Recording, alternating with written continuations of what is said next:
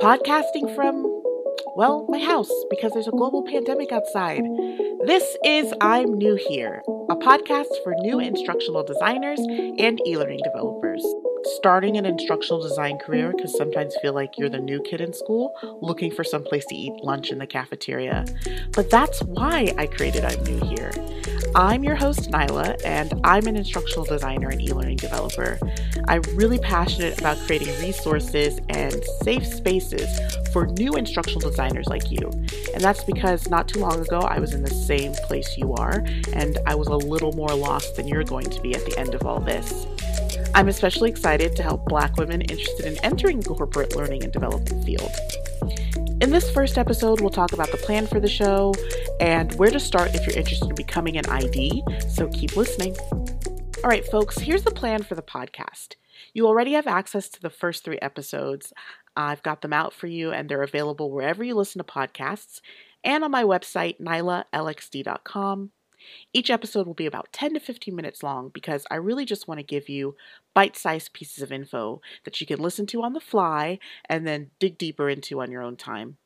New episodes will be uploaded every Monday, and I'll share a featured resource of the show, and then I'll close it out with a homework assignment. Don't worry, it won't count against you. It's just something I want you to think about until the next episode comes out.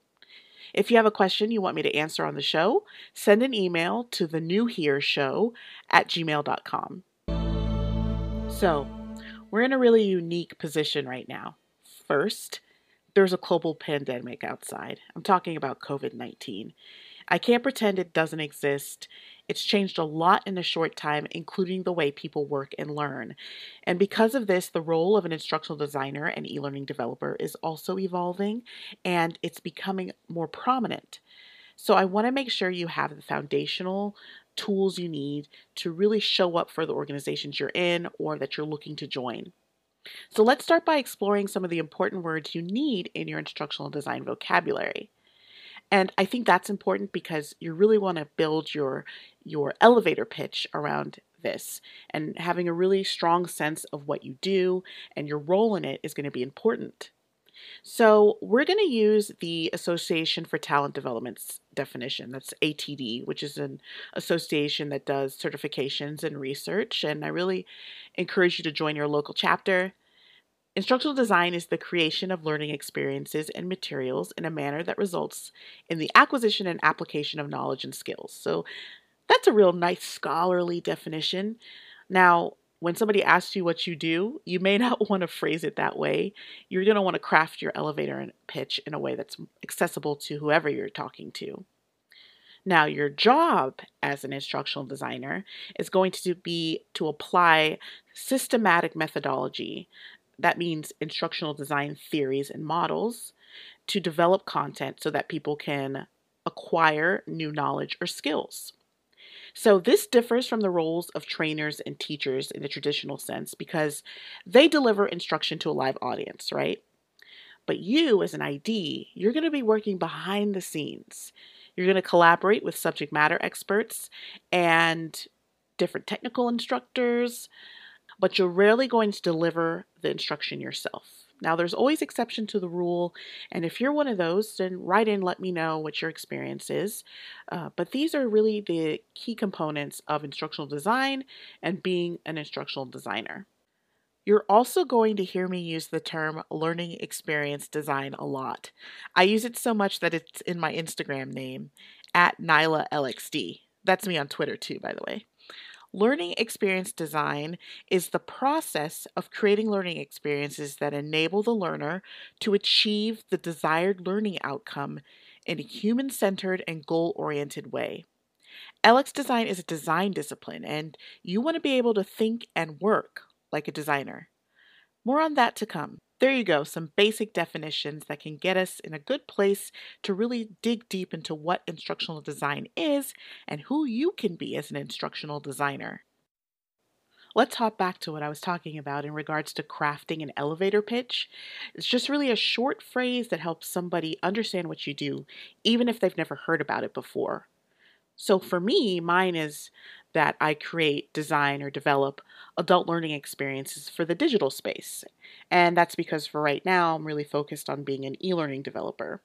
And I thought that was simple enough for somebody to understand who maybe doesn't know much about instructional design or adult learning theories. So, what I want you to think about is how you would start crafting what you want to do. But before you can really do that and really settle on your elevator pitch, you have to know the kind of instructional designer you want to be. And that's what we're going to talk about in our next episode. You're in a unique position if you're just now entering the field. More than ever, definitely more than when I was starting.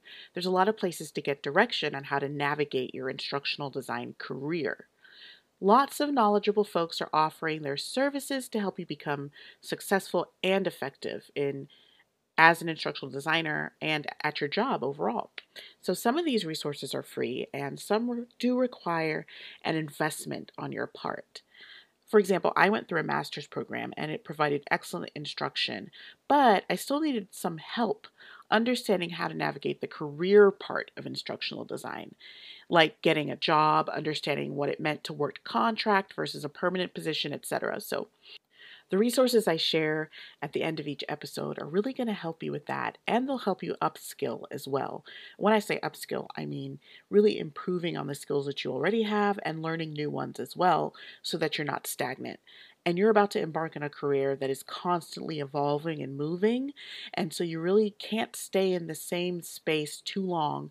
You need to really exercise that part of you that is open to learning new things. That being said, I want to issue a little warning. Because we're in a learning space and we love new shiny stuff, you'll see that there's a lot of bandwagoning happening in our community. It's not all bad. It means that we're always looking to the future, what's new out there. We're excited to try it, but it's going to be really important that you understand what is tried and true and what's still being worked on, and then have the discernment to see what is going to be really the standard for the industry going forward. But yeah, let's talk about the next resource I want to share with you today. You should definitely check out Kathy Moore's blog. The link will be in the show notes on my website, but it's blog.kathy-moore.com.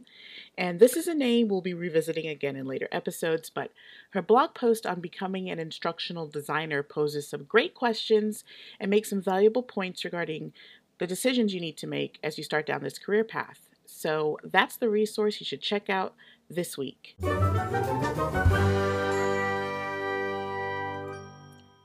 Episode 1's homework assignment is going to help you start figuring out your ideal instructional design job. Now, before you start crafting resumes and portfolios and work samples, you should really understand the type of ID you want to be. So before you listen to the next episode, head on over to Indeed.com and do a search of jobs with the following titles: instructional designer, e-learning developer, and learning experience designer. And if you come across some other titles, look at those too, but pay close attention to the job requirements, the responsibilities, and who is doing the hiring, what kind of company. This will all make more sense in the next episode. All right, guys, we did it. We got to the end of episode 1. I established some clear definitions for instructional design, and then I planted a few seeds just to get you thinking about the direction you want to take your career. So thank you so much for listening to episode 1 of I'm New Here. If you like the show and you want to know more, check out nylalxd.com/I'm New Here. I have show notes for you there, links to everything I talked about in the episode and more. And please leave us a review on iTunes. I'm also all over socials, Instagram, Twitter, Facebook as NylaLXD. And I'm on LinkedIn too, just search Nyla Spooner. So go on and listen to episode 2 right now. It's already waiting for you. In it, I'm going to clarify the different types of instructional designers and what they might be expected to do in their organizations. All right, I'll see you over there. Go listen. But do your homework first.